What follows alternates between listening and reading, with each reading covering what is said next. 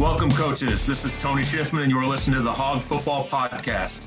The Hog Football Chat was created as a way for coaches to talk about all things football and all things offensive line, and we took off via Twitter. With the help of so many great sponsors, we were able to create an amazing network of our coaching community. Now we've decided to launch our first ever podcast series. Please don't forget to check out those amazing sponsors on Twitter. This podcast series is presented by Platform, an online strength and conditioning tool that partners with over 800 schools across the country. Go check out platform.com, that's PLT4M.com, for our full series and catch up on any episodes you might have missed.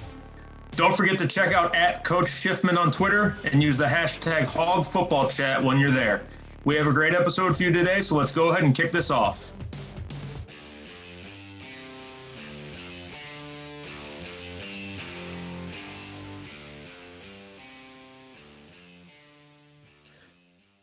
Before we even kick off the podcast, I want to just remind everyone to go like, subscribe, and keep up with these weekly episodes. If you like what you hear, spread the word so more coaches can tune in for our weekly podcasts. All right, here we go. Hey, guys, welcome to another edition of the Hog Football Podcast. Today, I have got Coach Jason Strunk with me. Coach Strunk is a 25-year veteran of football coaching. He's been the head football coach at Plant City, Florida, where he was the Western Conference Coach of the Year. He spent quite a bit of time in Texas as the athletic director, head football coach at Lubbock High School, where he was named the 2013 Semper Fi National Coach of the Year and led Lubbock High School to the playoffs for the first time in the last 45 years. Most recently, he was the athletic director and head football coach at Port Isabel High School in Texas. Before that, Coach Strunk spent time at the college level coaching inside linebackers at Muhlenberg College and an offensive quality control assistant at Purdue University. Coach Strunk, pleasure to have you. How are you doing? I'm doing great. Thanks for having me, Coach. It's good to hear your voice, and this is a good way to break up the quarantine. Absolutely, absolutely. It's been, it's kind of everything's going on right now. There's a lot of Zoom clinics and a lot of podcasts going on, and truthfully, I'm just using this as an excuse to talk to some of my friends. So it's been pretty fun. Much appreciated, and you're a good friend of mine, and I appreciate this. Absolutely. So, we'll get going here. First question I've got for you, and you've been a part of some really good teams, and during your time at Purdue, we're helping with the offensive line. How important is the offensive line to the success of a good football team? Man, I think it's everything. We always talk about, we want to be defined as that how we are up front. Up front wins championships. That's where I'm at. That's how important it is. You can't be soft. You have to be tough. You have to be physical, and you have to get after it. And if you have those guys up front setting that mentality, that's the mentality of a football team. So for me, it starts up front. And I know a lot of people echo that same sentiment and hope it doesn't come across as a cliche, because I pride myself in not being a cliche guy. It's critical. That's where games are won and lost. 4th and 1, and you're running something, up the gut on a crucial play late in the game, and you get stuffed. Whose fault is it? Right. Running back, quarterback? No, it's up front. Right. Get us that yard we need, and we're going to win a championship. So I say it's the most important aspect of your football team. Yeah, absolutely. I agree. Again, this is one of those questions I ask. I kind of know the answer where we're headed, but I like to hear everyone else's response. So, yep, absolutely. Yeah. So, kind of going back through your career a little bit, you spent time at the Division I level, you spent time at the Division III level. What sort of made you take a step back and not necessarily take a step back, but what made you get back into the high school game as opposed to the college game?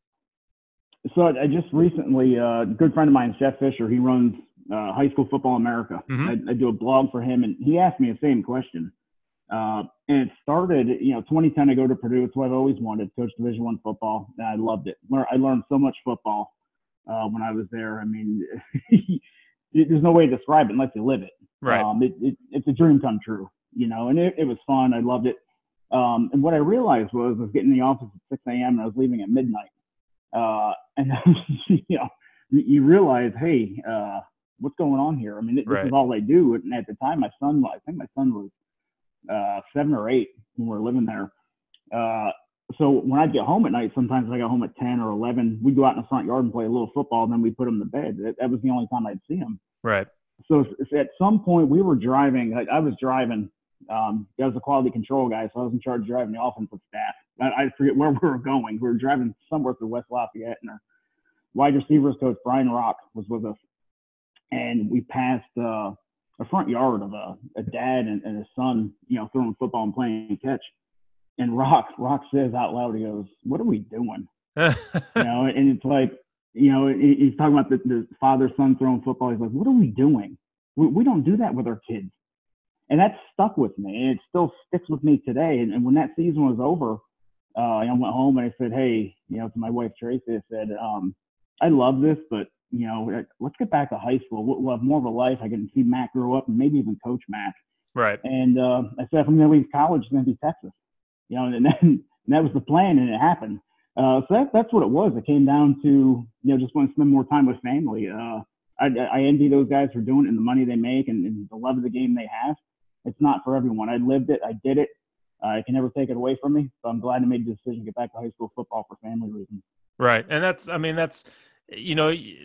probably the norm for a lot of the guys that get out of the college game, is that it takes up so much time. And you're starting to see a lot more college programs and coaches that kind of are preaching family and trying to get more family time for everybody. But still, even that, still, it's a time consuming business. Yeah. One thing to add to that, Coach, Danny Hope was our head coach at Purdue. He was awesome. He gave us family time. I believe, I remember, we had about an hour and a half to 2 hours for lunch every day. And he wanted us to go home and spend that time with family. So Coach Hope was a good one to work for. Yeah. But sometimes you just can't get around the fact that you're in the office for 14, 15 hours a day. Right. Yeah. I mean, that's the kind of the people that are out there still chasing that dream and wanting to do it, they don't necessarily understand that part of it. So, yep. Right.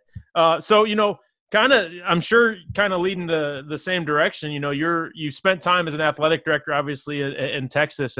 And for those that don't know, you're actually taking a step back and becoming a full-time athletic director now. Talk a little bit about that transition and what made you make that jump where unfortunately you're not going to be coaching anymore. Yeah. You use the word unfortunately. And for me, I think I'm fortunate to be walking away. Okay. It's just a different take I have on. I've spent 25 years coaching, from high school, to college. I mean, like we just talked about Division I, coach at Muhlenberg College, Division III. I've been an AD and head football coach in Texas for, I think, 10 years, whatever it is now. It's all I've known. Right. I started doing this in 1996. So all I know is weekends and in an office, breaking down film, doing this, doing that. It's all I've ever known. And as you get older, and I hate saying that because I don't think I'm old, but I'm 43. But just look at it, I'm 43 and I've been coaching 25 years. Right. Do the math on that. I mean, it's all I've known. And there's some things that happen along the way. I love coaching. I love working with the kids. My son is about to graduate and he's going back to the East Coast and he's going to run track at the Citadel. And the thing I realized the past couple of years was watching him run track. And play football for me, but him running track was one of the most enjoyable things I've ever done in my life. Right. I get more joy out of that than coaching. I get more joy out of that than anything I've ever done in my life. And the same thing will go for my daughter, who's 10. This is going to give me more of an opportunity to go see him run track on a Saturday. Whether it's the fall, the spring, whatever it is. Number one, first and foremost, it's family. I get a chance to go do that now on a consistent basis, I think. And two, I can help coaches in different capacities now. And I can fully focus on helping coaches and coaching coaches and working with them. Right. And again, Jeff Fisher asked me, are you burned out? No, I could coach another 20 years. I'm just worn out with certain aspects of coaching. Right. Mainly dealing with administrators who don't know what they're doing. That's a problem. Yes.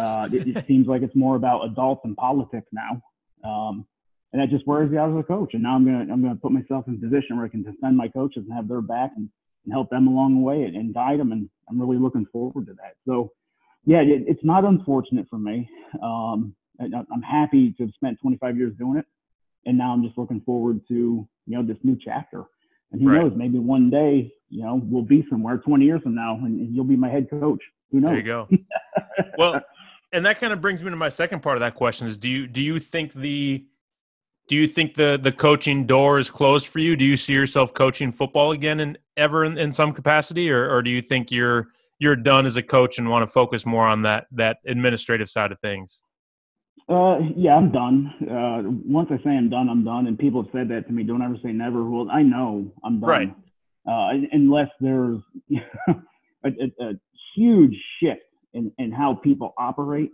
And if you can eliminate politics and adult human beings who don't have kids in their best interest, then maybe I'll go back, but I don't see that ever happening. Right. That's, I mean, yeah. and that, you know what I mean? Yeah, that's 100%. I can 100% respect that. And that's, I think that's, showing that you know what you want in your career and in your work. So that's, I applaud that, definitely.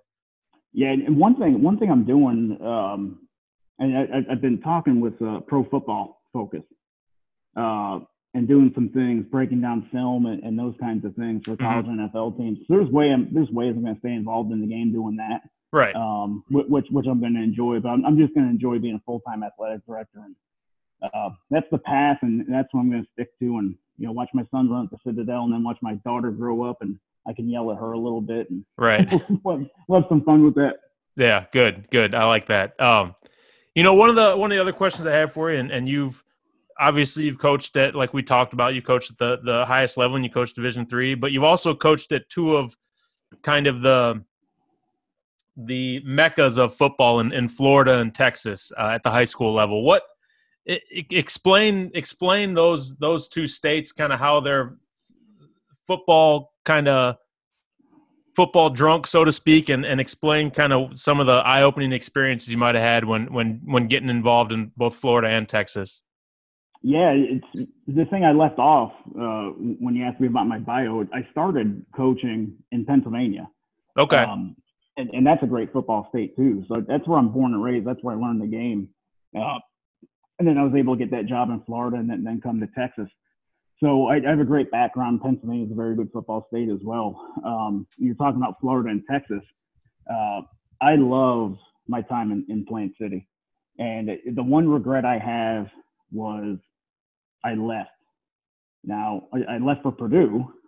Right. It's hard to say that's a regret. But we were about to go on. I think we could have won some state titles. We built that thing up, and what made that possible was the type of athlete we had. Right. We had national recruits. Jordan Presswood was my fullback. He was 6'7", 280 pounds. Oh my gosh. He went to Notre Dame, played tackle for Notre Dame. So yeah, we had athletes all over. Our quarterback Benny Coney went to Cincinnati. Desmond Patterson, a running back, was a starter at Ohio University. We had a bunch of other kids that were just phenomenal. I mean, my center went to UCF as a long snapper. Right. The talent pool down there is incredible. It's incredible. And teams we play against Plant High School. They were loaded. Philip Ely, Tony Dungy's son was on the team that we played against, and they're loaded. So the thing in Florida is that you have athletes everywhere.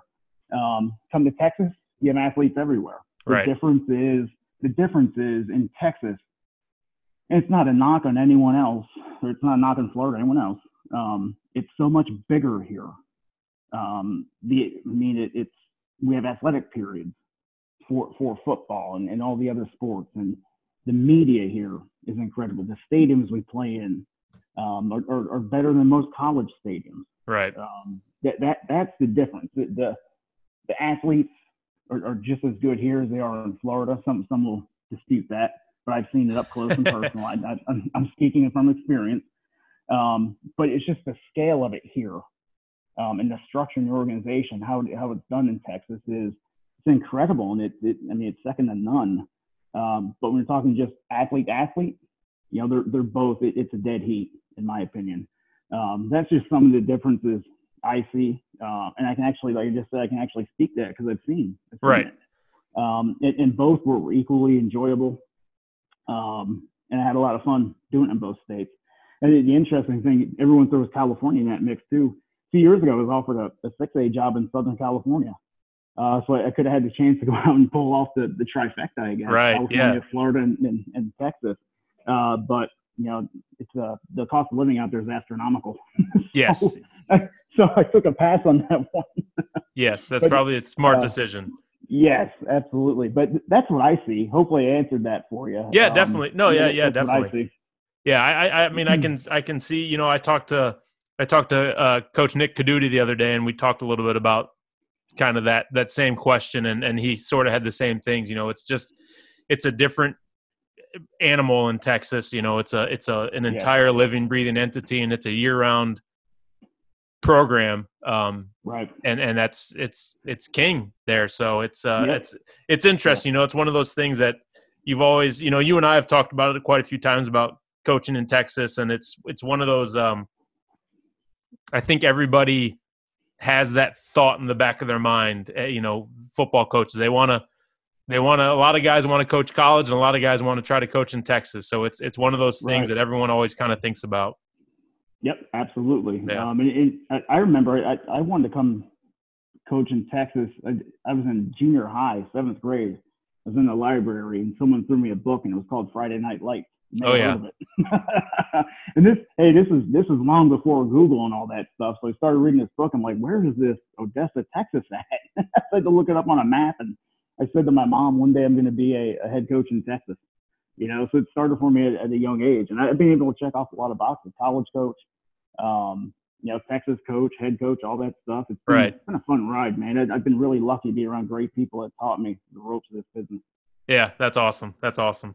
Kind of last question I've got for you, Coach, and this is kind of a tricky one. This is one I ask everybody, so you're going to have to put your thinking cap on a little bit. But you've been coaching for a long time.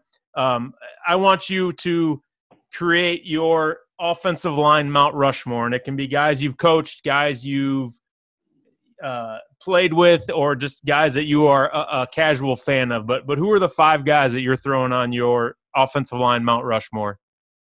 Wow, that is a tough one. At center, Mount Rushmore, I'm going to go with Mike Webster from the Steelers. Great, perfect. That would have been my choice too. Yeah, absolutely. I mean, he was good. I would say, Orlando Pace. I don't know if many people would put him on there. I think about 90% of the guys I've talked to have mentioned Orlando Pace. So yep, Orlando Pace was an excellent offensive line. I know I'm going to leave some people out. Oh yeah, it's okay. But yeah, he was wow. I remember him. Another one, Tony Baselli. He was a beast. And I just realized I think he's recovering from COVID-19. He was sick. I think he's on the mend though. Yeah, and that's good. So yeah, I remember him, and then the other one too. I'm not sure if you got this one, but Anthony Munoz. Yeah. Cincinnati Bengals. He was a good one. So that's 4, right? Yes, I think that's 4. God, that's a tough question. I mean, you have Jonathan Ogden out there. He was a good one. Yep. I'm probably missing a ton of guys. I'm gonna get crucified for it. Nah, you'll be all right. This is kind of goes along with the lines of the first question. I've had a different response from every single coach I've talked to, so it's all good. Yeah, that's a good one. I like being put on the spot like that. I like it. But I know you can't go wrong with Mike Webster. I do know that. Right. Yeah, he's one of my favorite offensive linemen of all time. So. All right, Coach, well, we're going to get you out of here. If you want to go ahead and drop your Twitter handle and any other information you want the listeners to know, we'll get you on your way. Yeah. Like I said, my new role, I'm the athletic director at Manheim Township High School in Pennsylvania. I'm looking forward to doing that. My Twitter handle is Coach Strunk30. That's it. Real simple. All right, Coach. Well, I appreciate you coming on and talking with me this morning. Best of luck to you, hopefully upcoming in the season, and hopefully you guys are staying healthy and safe. All right. Thanks, Tony. Always good catching up with you. Yes, Be healthy out there and stay safe, bud. All right. Thanks again for everyone listening, and remember to go check out platform.com for the full series of Hog Football podcast episodes. We want to thank everybody for their continued support, and be on the lookout for our Hog Football Chat series from Twitter on our website, hogfootballchat.net. You can check out all of our great sponsors and tons of awesome conversations from the chat and the podcast.